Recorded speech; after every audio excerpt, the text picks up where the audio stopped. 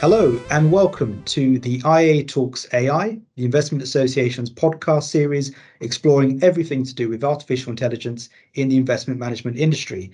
My name's James King and I'm your host today, and I'm very lucky to be joined by not one, but two excellent guests today. We have two people here from Brooks Macdonald. We have Caroline Abendanza, the Chief Operating Officer. Caroline also happens to be the chair of the IA's Tech Forum. And sitting next to Caroline, we have Stephen Esho, the head of cybersecurity at Brooks. And Stephen also happens to be a member of the IA's Cyber Resilience Committee. Caroline, Stephen, thank you for being here with us. Thank you, James. Thank you. Caroline, if I could start with you. I mentioned that you're the chair of the Investment Association's Tech Forum. Could you tell us a bit more about the Tech Forum's interest in AI? Because, of course, they've been looking at this for a couple of years now, and why the members of that group are so interested and consider it so important. Thanks, James. Yeah, well, ultimately, the use of AI is really the biggest game changer since the internet. And of course, as the Tech Forum, this is exactly what gets us excited and what gets us out of bed in the morning. But actually, the role of the Tech Forum isn't just looking at the application of new innovations. We're also really focused on influencing government policy and regulation. It's going to be absolutely critical as we move forward that we've not only got a level playing field, but that it's a safe and fair playing field for clients, and that people really understand what it is that's being used with their data, how it's being processed, etc. But actually, as you mentioned, James, this isn't new to the Tech Forum. And in fact, whilst we're all still enjoying a bit of lockdown, we published a paper on AI and the investment management industry. And really what that focuses on is, with the proliferation of data and the increase in compute capability, that there's just an explosion now. And, it's still as relevant as it was 2 years ago. We cover off legal and regulatory elements, but one of the things we won't talk about today is what is AI, because we could quite frankly spend the whole podcast talking about it. But my top tip for you all today is if you have a look at that publication, there's a hack on page 6, which is a lovely pictogram of what everything AI is. So if you can't answer that question now, you can entertain your friends with the pictogram. No, definitely. And that actually neatly brings us on to the next topic we wanted to touch on. So, Stephen, I mentioned that you're on the IA's Cyber Resilience Committee. And at the last meeting, there was a really good discussion around all of the potential implications posed by generative AI in particular when it comes to cyber resilience. And I know this is something you've done a lot of research into, you've been playing around a bit. Would you be able to tell us more about that and give us your practitioner perspective? Sure. So what this has done, it's been a bit of a shift, and from a security perspective, certainly from a security risk perspective, it's lowered the entry level in for cyber attackers. For example, simple things like, none of this is new. So for example, cloning someone's voice, if you had access to someone that was an expert in voice technology, you could actually still do that. What this does now, you can download a free app on your phone called Voice Copy. You can go over to YouTube, record someone and be able to clone. I did it to our chief investment officer. I did do it to you, James, at the start of this call as well. I'm not sure someone's going to do it to me, but what it does, these sort of techniques become very easy for attackers to adopt. Like you said, ChatGPT is there. It can effectively, and not just ChatGPT, there's something called Freedom GPT, which effectively is no censorship and no rules around it. So it can tell you anything and create malicious content. So what this does, it lowers the entry level for attackers to be able to create really good phishing email scams, be able to create business email compromise scenarios. There's been already a couple of incidents where we've seen voice scams being used. It defrauded I think it was an Emirate bank 35 million in 2020, which was found to be using deep fake voice technology. There's been one recently in March for an energy firm where they left 3 voicemails from the CEO of the company. If I say his name, you work out which energy company it is, so I probably won't say that. But it definitely is providing new opportunity. And in our industry too, we need to be careful, because if you look at the FBI's IC3 report, the top scam was business email compromise, and the second top one is investment scams. And if you look at those two, there is a bit of a perfect storm there, and things like, documents and phishing for emails, and even the ability to take someone's photo that you find on social media of them playing football and turn that into a passport photo to create a fake ID and so on. It is bringing some of those things bringing down the bar for some of those items. So you mentioned a few examples of where these risks are already starting to materialize. At this stage, are these isolated examples, or are we starting to see this really pick up? So I could say this, I'm starting to pick up reports that there's been an increase in voice type phishing or vishing, so to speak, using business email compromise scams. There's also been some alarming trends, probably not the nice stuff you want to hear around, even down to things around the FBI was warning the other day about children by social media images for children and adults, where they're using those images and using AI to create, as sextortion techniques to be able to then tell people to pay them money, or they'll release those images.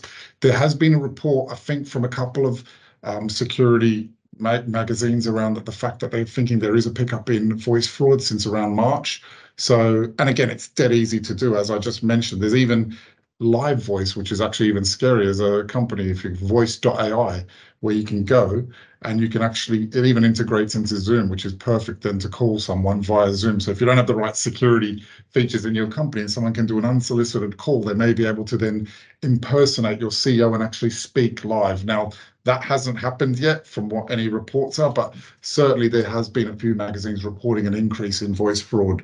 I have seen firsthand, and again, it could be coincidence, an increase in phishing sophistication. And when I say that, the website it was attached to was a very cleverly built website built on a free Google Cloud with the domain. It was almost too specific. It was almost very targeted. And I don't know, I've seen a couple of them in the last 2 months, which I hadn't seen for a while. So yeah, maybe some connection, maybe not. Well, it certainly sounds like there's a lot to be concerned about. So what do you think the firm should be doing at this time to try and prepare themselves to protect themselves from these kinds of risks? We had this conversation at the Resilience Board, and it's quite interesting. So none of this is new. You've got to remember, all the stuff that they're doing, you could do before it was accessible. You could get a paid hacker to do this. You could get an expert in Photoshop, can create your fake documents, etc., voice. What this has done, it's basically meant that your control environment now needs to be really good. So when you do, when you talk about phishing, don't send some Mickey Mouse phishing campaign. Really test your users. In fact, I encourage everyone, go to ChatGPT and ask it to write you a password reset from Google and send it to your users. It will write a really clever email. And even though it's unauthorized, if you tell it to write your phishing email, it won't. If you just tell it, write me a password email requesting a password reset, and you can even pick your company system and it will actually go System X. So, I would urge organizations to ensure that their controls are really at the right level, because this is going to make, the old days of, watch for grammar mistakes and poorly written emails. You can throw that out the window now, because this is all going to be very good. So I would encourage people, try a vishing, try a voice scam on your payments team, do the high sensitive functions, make sure you have robust processes. But none of this is new. Like I said, it's just what we were told to do, but make sure you're doing it really good, if that makes any sense. And use the tech to train. I think one of the things, and I think, as I said at the top of the call, I mean, you mentioned the education piece. It's so important. I've done a presentation the other day to staff where I showed them, showing them how to write a bank account change email, and then threatening with the second email, I told it, now tell the company if they don't do this in the next 72 hours, we'll be forced to move our clients to a competitor's, a competitor. And it wrote the email so eloquently to the fact that everyone was shocked in the call. And I said, so now you know what to look out for, guys. So it's that sort of thing. Use the tech, but definitely get some understanding, because this is definitely going to be a game changer in terms of, for, not just the security world, but business opportunity, how we assess people, how people use the technology. I think we're having a discussion earlier about, how we assess people around, people that adopt this first are going to look very clever to some extent, because you're going to come into, imagine getting an interview and say, can you write a strategy on 3 to 5 years on this? And you just get, you're right for me. It puts a nice straw man or skeleton for you. So I think it's going to definitely make companies rethink and understand sort of what is possible to sort of be able to see through the cracks. Yeah, I think you're absolutely right. And, there's a lot of application out there for this in a positive way. But as we all know, and as we've seen, for example, with the internet earlier, it's it can be used for a force of good and also a force of evil. And, Steve and I were talking earlier, if you're in the teaching profession, how are you going to work out if your student's written a really good paper and suddenly they've started doing a lot of research, or have they been leveraging the likes of GPT to write it for them? And I think it becomes very tricky, to Stephen's point. It really lowers the bar to entry, and so whilst it's going to be a lot easier for the hackers or the bad actors to kind of get into your organization, everyone else is going to really have to up their game. And awareness and training is key, right? Not everyone's going to adopt it in a use case scenario, but actually you've really got to adopt the awareness, the education, and the knowledge. What was interesting, as part of the awareness session I said, write me variants of passwords that could be used in Brooks Macdonald. And it went and took all the bad Brooks Macdonald 21, Brooks with 00. But this is the sort of thing, everyone was looking at that. And this is not just the bad guys using that. So like I said, entry-level hacker now needs passwords. Write me domains that could be used by Brooks Macdonald. It will do that. It can even find vulnerable code, vulnerabilities in your code, like file inclusion and so on. So again, those sorts of things are now available. And it's not just, there's tons of AI. Look, there'll be a whole new category of apps that will be called AI listed apps. But back on the point, in relation to the education piece, I can't stress how big that is, because none of this is new. It's just lowering the bar. We're going to have more people in it now. That's all. So probably more attacks, better attacks. But by now we should be, I guess, better at defending, right? Sure. So it sounds like, as is often the case with cyber resilience, it often comes back to just that basic cyber hygiene really being the most important thing. But for the cyber practitioner, as well as being aware of the new environment, the new landscape where all these new threats are coming from, the bad guys have been leveled up now, are there any opportunities for the cyber practitioner to do their job better armed with these AI tools? 100%. I think this is, for those cyber practitioners, I mean, it's a very hard field. You need to know a lot about a lot, in a sense. You've got to be able to present, you've got to be able to write reports, you need to know the techie stuff, you need to be able to explain it. What this will do, it will bring some of those. So for example, I wrote an advanced hunting query the other day. It's just a public query to look for a particular thing. Now, I could have written it and it would have taken me hours, but I wrote it in English, said, write me a query that finds how many times this application is used and can you time trend it over this period? It wrote it for me in 30 seconds. Equally, and I wouldn't do this with any proprietary code, I'm able to then find vulnerabilities in code. In fact, even things like GitHub Copilot is actually really powerful to make sure your coders are developing. We always argued for years, insecure code and poor. GitHub Copilot should make sure it finds secure code, less vulnerabilities. We are able now to use the tools, some of the open source tools, a lot better for some people that know how to do it, writing scripts on Showdown to find extra vulnerabilities using open source tools. These should be all available to us.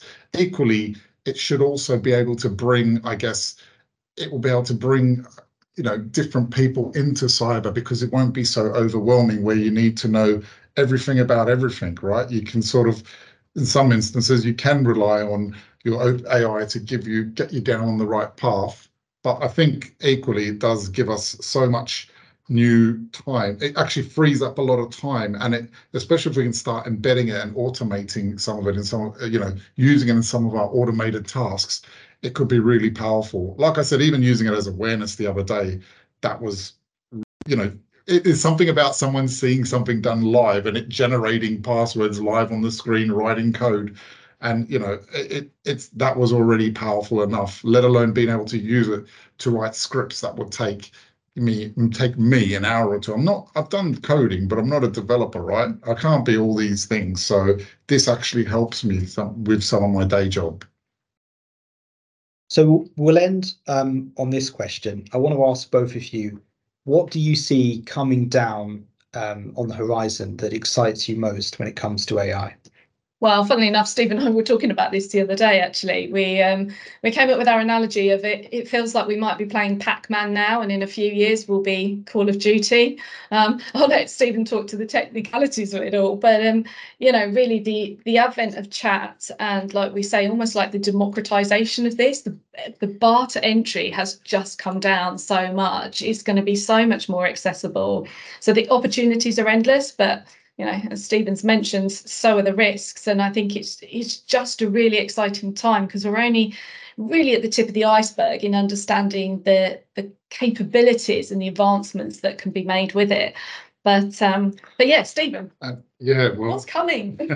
So I guess the big one is the Microsoft Copilot and Security Copilot. This is going to hit everyone, because a lot of people use Microsoft. And interesting, the whole way, we're talking about like text and having chat. What we'll be seeing is, write me a PowerPoint presentation based on this, and it will write you a PowerPoint presentation. Can you make slide 4 less wordy? And it will do that. So you can imagine even having an informal meeting and having it take a transcript and write meeting minutes and be able to send it after. It's going to change a lot of time where people spend. And in the industry too, there's a whole bunch of work going into the newer models and newer learning models. And ChatGPT 4, I think, is going up to 25,000 words from 4,000 words. So you can imagine what 5, 6, 7 are going to look like. I mean, this is certainly the start, and it's actually very exciting.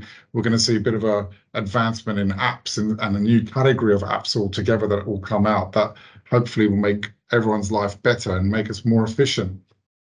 So yeah, that's I guess some of the stuff coming next year. And it's like you said, it's all going really fast now. And the players out there, if you see how many players are out there, not just on some of the stuff we spoke today, but across social media and all that sort of world, and marketing, and and even from code generation, it's gonna, we're going to see a whole bunch of exciting applications coming for this technology. Well, it certainly is an exciting time. And on that note, I think we'll end it there. Caroline, Stephen, thank you very much for joining us today. And thank you everyone for listening.